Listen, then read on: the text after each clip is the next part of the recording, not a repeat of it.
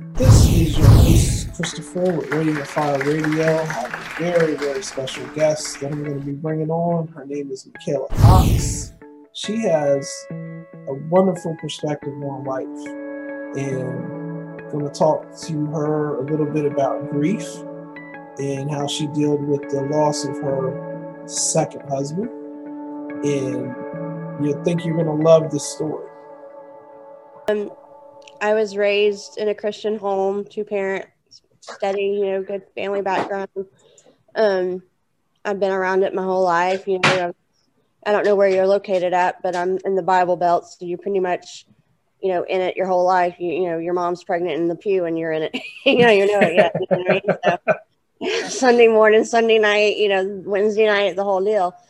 VBS, in youth group, I did it all. So, and then not only that, most of my education prior to college, except for 3 years, was in private Christian school. So I got it Monday through Friday and on Sundays. So, wow, Bible class every day of the week at most private Christian schools, that's what they do. And then usually, depending on what age they are and you're at, because the one I went to in Louisiana, which is where I live, is K through 12. And depending on the ages of the kids, you may do chapel once or twice a week. So, I was immersed, but had it all over, which is good. And I made the personal decision to accept the Lord Jesus Christ as my Lord and Savior when I was 5.5. So going on. Wow, so years. young. Yeah, so more of my life than not. Let's put it that way. And who really remembers much of their life before they're 5 anyway? I know I don't. So, nope. Yeah. But my story starts before that. In my journey of how to go from much tribulation to thriving in all things. And the reason why it's called 38 Triple D is there's 3 major things that have been in my life. First was the lifelong disability of legal blindness. And there's a story behind that, which I'll start with that in a second. Divorce at 26, and then by age 38, not as young as some, but definitely not the oldest either, I would lose the love of my life and the father to my 2 children unexpectedly. So death of beloved husband at 38. So 3 major D's in life by the age 38, hence 38 Triple D. Wow. The disability being the first one, I was born, I'm going to show my age here. I'll be 43 in November. I was born in 1978 in Houston, Texas, which is where I'm originally from and what I claim. But I was originally born totally blind, like complete darkness, nothing. And then in my family, for our background of Christian faith, we believe that God decided to do a miracle in my life and grant me my sight. So I do see, it's just impaired and eventually legally blind, but there has not been a breath or a day that I've lived on this earth I came into the world where I did not have visual issues. I've never known any different, and I will always have visual issues. It's permanent. It's not going anywhere. Did you do you see that as a contributing factor to you having an early salvation experience, or was that more geographical because you said you were in the Bible Belt? Probably both, truth be told. I believe I would have come to it at some point, but I do think just always being around it has a lot to do with it, but I did of my own accord, so it was my choice.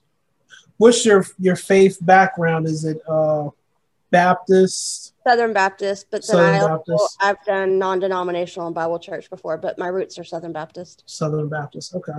And truth be told, in my experience, there's not a lot of difference between Southern Baptist and non-denominational and Bible church anyway. No. So I've found that 95% of everything that all the denominations believe is the same. They just get mad about one thing and fight over it. Quite honestly, if you really want to boil it down to it, if you want to take it back to what it really is all about, as long as you hold to the Christian creed, the rest is gravy. Yep.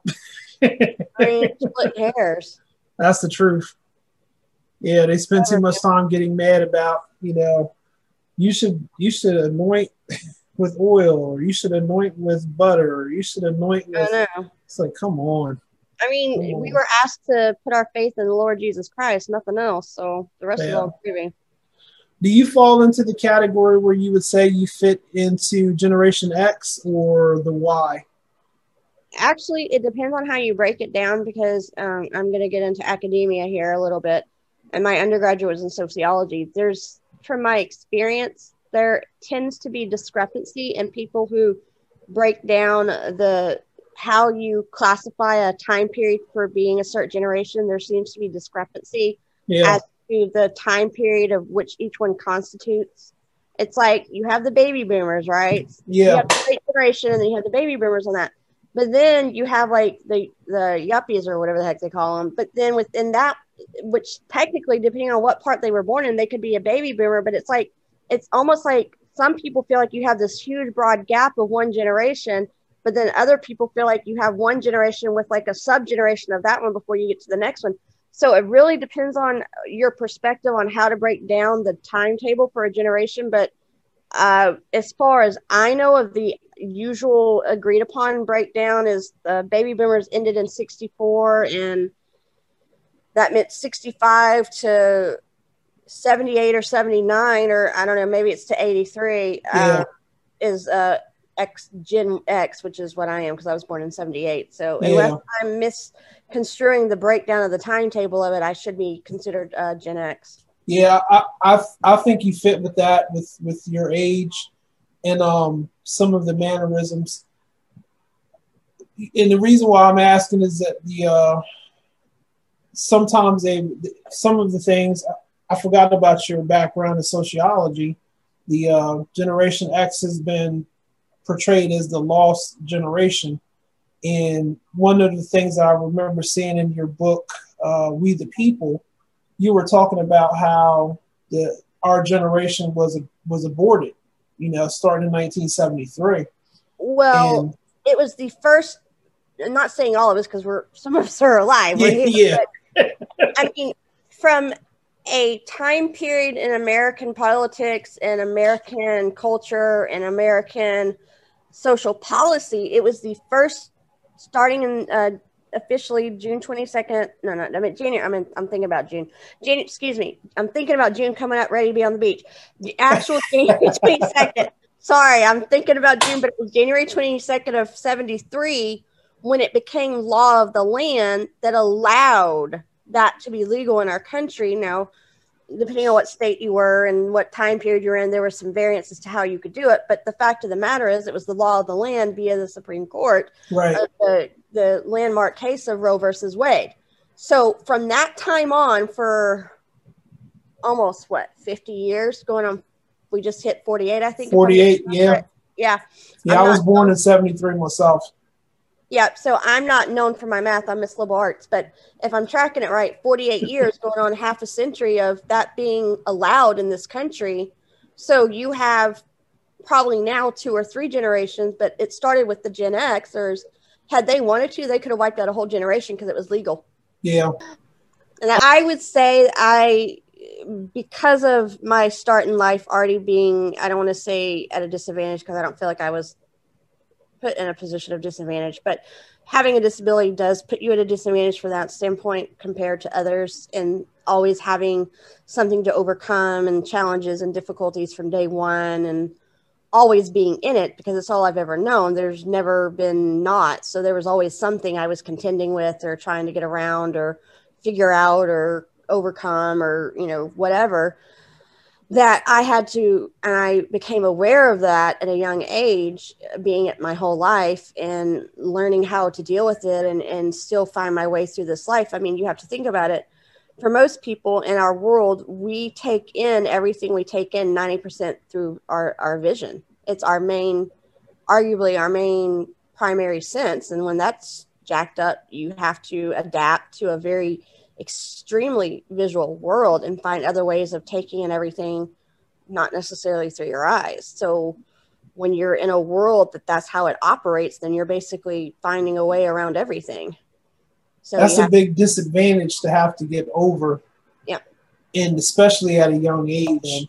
Correct. I didn't know of any people with disabilities most of my life until I was getting closer to high school. Okay. Now, I knew the story of Helen Keller, but that's just from reading and being educated, So I found that interesting. And I knew from my music background, I knew about Ray Charles and, Stevie Wonder. I'm probably showing my age, but I found that inspiring. But I like classic rock and contemporary Christian. You walk into my house and you can just about bet that's one of the two things that are going to be on, unless I'm listening to Hamilton the musical. But yes. But anyway, so I didn't really know a lot of disabled people till later on. So it was really just what my doctor said and what the schools had to do and what my parents had to advocate for. You know, I was that kid that was always on the front row. I was always that kid that, I don't know what they're calling them these days because I've been out of the school system for a while. Individual education plans, IEPs. Yeah, IEP. Yeah, I think they're called something different now. 504. I don't even know. It depends on where you're at. I don't want to misquote it. But yeah. When I was growing up, there were IEPs, and I always had one. My parents always had meetings with teachers, and there was always accommodations. I had equipment. We were always trying to create better ways of doing things to get around it to help me excel, despite what the doctors thought I might be able to do or not do. And I was raised, you have to realize in 78, not that it was the dark ages for medicine, and not that we have all the answers now, but we're way further than what we were, back in 78. And there was no family history of my condition and wow, foundation medically not that medicine's everything, but there was nothing from a research method standpoint or quantitative or qualitative analysis or medical history or anything to give them any indication to figure out why is this happening? Why was she born blind? And why is she seeing when she's not supposed to be? And there was nothing to refer back to, like, oh, maybe we can solve, whatever. So and it's not very common, the root cause of my vision issues, which is basically optic nerve atrophy, atrophy. In English, I'm not a doctor, but in layman's terms, it basically means your optic nerve is totally shot to crap, totally jacked. If you've ever been in an eye doctor's office or like in an anatomy and physiology course, maybe in high school or biology in college or whatever, and you've seen a picture of the optic nerve, it basically boils down to a normal, regular, completely correctly functioning optic nerve is a certain shape and is usually purple. Mine is the exact opposite shape, not what it's supposed to be, and it's the color of a vanilla folder.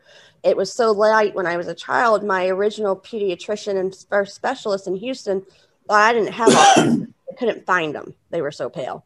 Wow. They're totally jacked. And you add on top of that nearsightedness, peripheral vision, not very good, depth perception, not very good, astigmatism and astagmatism, makes it really complicated really quick. So it's not cut and dry. But I do see. I don't drive. That's not a good idea to mix legal blindness and driving. Not good. We'll stay away from that for my sake and everybody else's on the road. Everybody appreciate that. Would you get an automated car if they got them working like they're supposed to? I don't trust them. No. Because a machine thinks they're smarter than us. And my mind, even though I'm visually impaired, will always be able to think better and see, notice, and observe, logically than a computer. Right. And a computer can malfunction. I don't trust them. Right. Though it would make my life a lot easier. I promise you that, but it's not worth it to me. No. So my parents, the attitude, despite what the doctor said, well, let's just see what she can do and let her do her best and teach her not to give up and not quit and not stop. And that's basically what I did. And so parents, stable household, very present. They're going on their 47th wedding anniversary in November. And wow, almost half a century, including dating. So, wow. Nope, I'm the one and only. The medical field did a really good job of scaring the crap out of them.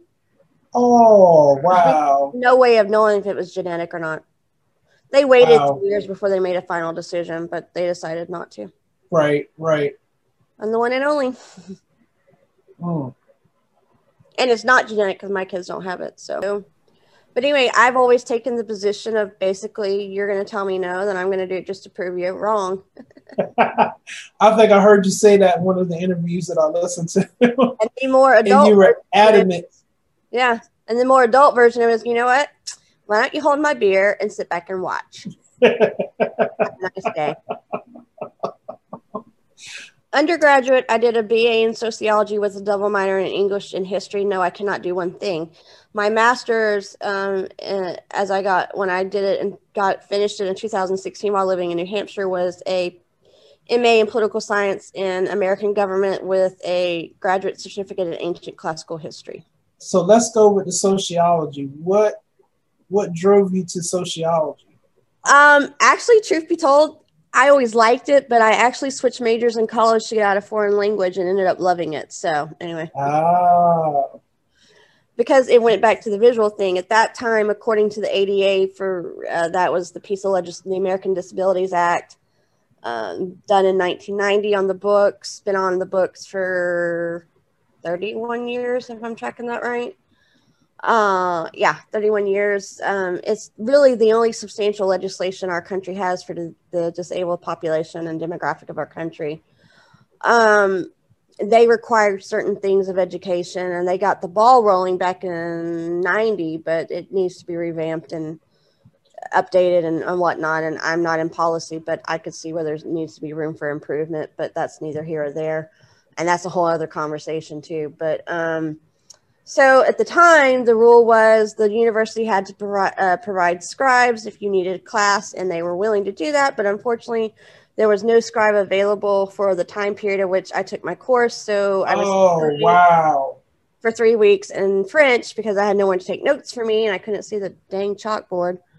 And we know how foreign language is generally taught. You write everything out on a chalkboard. And so I had a very nice, a very interesting man that was Dean of Liberal Arts that did a really good job of pissing everybody off. And I'm trying to be couth. So I went to the person I knew who was my mom's advisor, who ended up being my advisor. And he said, just come over to sociology. You'll love it. The advantage of sociology, because it's the only liberal arts major at the university I went to, where you get to choose either 9 hours of foreign language or 9 hours of cultural studies. I said, screw this, I'm going sociology and minor in English and history. So I did fix a situation that was not cooperating according to the needs of my accommodations for my disability, actually. And I loved it, so it worked out. And that kind of goes with your attitude and your mindset that you're just going to go around it. You know, you're not going to let it stop you. Nope. Can you think of a high school teacher that inspired you? I had four that really stuck with you. Yeah, and I still stay in touch with most of them. There was Becky Harrod. She was my English teachers in 8th and 9th grade. There was Pat Turner, who was my speech coach. Liz Stevens didn't necessarily teach at my high school, but we had similar experiences, and she was a mom of one of the kids in my class. And Jean George kind of helped out in a resource room. And I was just for extra, study time to catch up, because the other caveat to the disability of the optic nerve being screwed up is basically what it means is the bloodstream doesn't flow through the optic nerve the way it's supposed to. So therefore it can't perceive so therefore the signals don't get sent to the brain as quickly to tell your brain to interpret what you're supposed to be visually taking in. So everything's like slowed down, and it takes me 10 times longer to do everything. So, I have to do a lot of extra work just to do the basics. And so that's why a lot of times I had extended time or other accommodations so that people could do it for me, not because I intellectually couldn't handle it. It's just the rapid speed of which it takes me to do it. And when it's required that you have a paper due on this day by such and such, and anyway, on and on it goes. So college professor that stands out?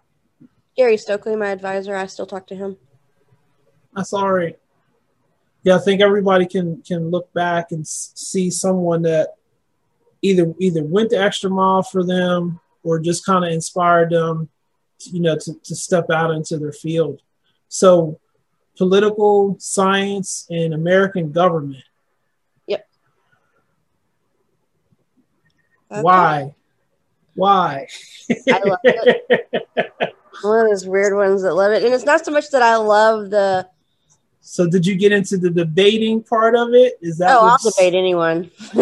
Spurred you on? My dad told me a kid I'd argue with a fence post, but anyway, I don't know if that's whatever. Call it what you want. But it's not so much that I like the politics. I mean, I do enjoy a good debate. I won't lie, but I could care two craps less what DC does. I want to stay out of the swamp. But it's more of, for me, I have a love of this country. I have a love of what this country's supposed to be about. I have a love and a passion for knowing what it's supposed to be about. And I think it's very important that we as Americans and patriots, as we the people individually and collectively, understand what that is and know it and respect it and honor it and know the rules, because as soon as we don't do that, then we don't even know what we've got to be preserving. And so we have to know the rules of this country in order for it to work well, and play by them or else change them. It's like any sporting event, whether it be basketball, hockey, baseball, soccer, American football, whatever you want to call it. I'm sure I'm leaving something out. Rugby, baseball, whatever. The list goes on. Golf, tennis, whatever, volleyball. You're not getting on that field. You're not getting on that course. You're not getting on that court, whatever, to play the game if you don't know how to play it. They're not going to let you play if you don't know the rules. So or you can at least expect not to play it well and successfully if you don't know how to play by the rules. And I don't even really care if whoever is reading the rules of our country, if they like them or don't. But the fact of the matter is, until they're changed correctly through the channels of the amendment process, then the rules. That's right. They need to be followed. Now, if you want to go change them. But they need to be followed and they need to be understood, at least so that we can try and know what we're supposed to be working with. That's right. So where, looking back in your history, do you feel like you got your love for this country from? Is it direct?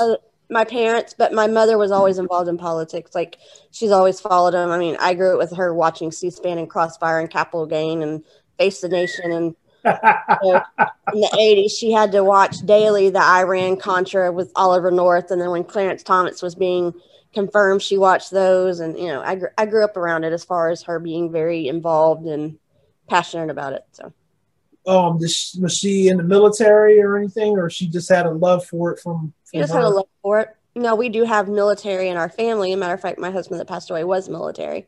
Oh, and okay. then my father's father served, and my mom's father served, and then my husband's family had a lot of they practically bleed green for all intents and purposes. But anyway, yeah. Well, I mean, personally, if you were to go look at my registration, I'm registered as a Republican, but first and foremost, I'm conservative and I am a constitutionalist, because that's where it all starts. That is the document that decides everything in our country. And that's right.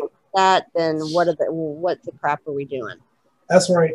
So I'm always going to be a constitution first and foremost, and anything we do in this country needs to be taken back to that document. Now, yes, technically I'm a Republican. Yes. Am I conservative? Absolutely.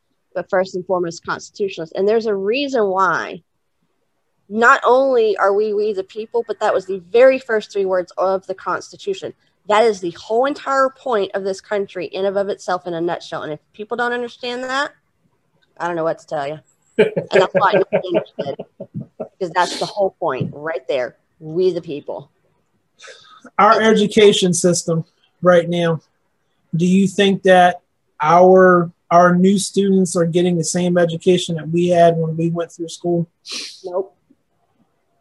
They're not informed. They would rather just listen to whatever propaganda or agenda pushed through whatever media outlet that doesn't know what the heck they're doing. And it's just to serve the narrative of whoever's doing it. And it's not even, no one researches it for the ones that just want to be fed information. And that's what a lot of the education system is, just regurgitation. I'm amazed at how much if something comes across on Fox News, CNN, MSNBC, they are so parallel to each other in how they're reported. And even though, like, Fox News says it's conservative, if you listen to what Fox News says, they're getting less conservative. People are getting annoyed with them. Some people are still conservative. Like, I pretty much, if I was to sit and watch Fox, which depending on what's going on, I do during the major stuff, like when Kavanaugh's hearings were going on in the presidential election of 2020 and 2016 or whatever. But I think some of them are still conservative. I think some of them are not, depending on when you're listening. I generally enjoy, if I was to sit there and watch it throughout the day, it would be Fox and Friends in the morning. It would be The Five, because like I said, I like panel discussion. I like debate. And then I do think the ones that I've been hearing about that have been on of late with Tucker Carlson and Ingram, of course, and Sean Hannity and Laura Ingraham. And then I heard recently that I think Trey Gowdy's got his, and I think that would be phenomenal. So I think those are pretty still on that side, and I think those are trustworthy. But just the various, throughout the day, Dana Perino, throughout the day, necessarily, you may not have as conservative as it may have once been. I don't know. So let's talk about some rhinos. Republicans in name only. Yeah, exactly. I used to you brought up the name Trey Gowdy. I used to like him. I was watching some of the C-SPAN hearings. I would listen to some of his commentations that he had out there. But now we enter the time zone and time period of President Trump, and it seemed like he didn't want anything to do with President Trump. Well, I don't know about Trey Gowdy per se on that, but I do know within the RNC, especially during the 2000 election cycle, there was a lot of what's called never Trumpers. Yeah. And quite honestly, Republican, Democrat, both of the political parties are really pissing me off good, because there was evidence on both sides in 2016 that neither one of them were following the will of their party members, of the American people. Preach. And so as much as I was not for Bernie Sanders or Hillary Clinton or whatever on the Democratic side, because I have very openly said I'm Republican and I'm conservative, but my first and foremost concern is the will of the people, because it's our country, not theirs. Yeah. And I don't care what side you're on. If you're not abiding with the will of the people, we got a problem. Yeah. And it needs to be handled. And I thought both of the parties during the 2016 election were not handling that well, and were not listening to the voices of their respective party members' voices that were being echoed during that time. And then never mind 2020 election, which was a total debacle, worse than 2000. I do believe it was stolen, and I believe there was substantial credible evidence to back that up, and I'm not being some conspiracist Republican. No, and it's coming out now. Arizona's coming out. Georgia's coming out. The judicial branch let we the people down. Yes. Because they did not take up what was brought to them, and they just said, we're not getting involved. We don't want to touch this. Yep. And they could have stopped it in its tracks, and they did not. Yep. The judicial branch failed the American people during the 2020 election, and you can't convince me otherwise. Sorry. Yes, they did. And it going back to what you were saying about both sides, the Republican senators who backed down on January 6th are equally responsible, because there was no reason for them to back down and to turn tail and start running. The Electoral College should not have been certified. Exactly. I would not have certified that vote till it had been all recourse had been done, and the courts had taken a good look at it. And they didn't even take a good look at it. They didn't even let the cases be heard. Nope. And never mind that, when there was an uprising amongst we the people in certain states to say we want this addressed, they said no. Yep. They did not hear we the people at all during that election cycle. No. Means we the people were not allowed to speak, we're not allowed to be heard, we're not allowed to be taken in consideration, and we're not done anything about. And so our votes did not count in that election, and they were stolen. I'm sorry. Yes. Yeah, I agree. I agree 100%. And it's not even about whether I like Trump or not, which actually I do. I voted for him twice. I have no shame in it. But the way it was handled and the way that they dealt with we the people is everything that is wrong and incorrect and unconstitutional and un-American, and had nothing to do with the way this country should have been around. That is my bigger issue with it. I wouldn't have cared who it was. If that was being disregarded, then we have a problem. That's right. 100%. Same page. I knew I was going to like you. You're getting me into my soapbox, okay? I can go all night about this stuff, all night. Thank you for listening. This has been Christopher at Radiant Fire Radio. That was Michaela Cox sharing. We are committed to excellence and truth. We're committed to bringing the whole gospel to you as we go forth in this endeavor in this hour. We pray that God would be with you, His prophetic mantle and His prophetic anointing would be upon your life. Please feel free to contact us at any time with questions, comments, or concerns. You can reach us at Christopher@radiantfire.org. Like us on Facebook, Radiant Fire Radio Ministries. And you can subscribe to our YouTube page, Radiant Fire Radio Ministries, on YouTube.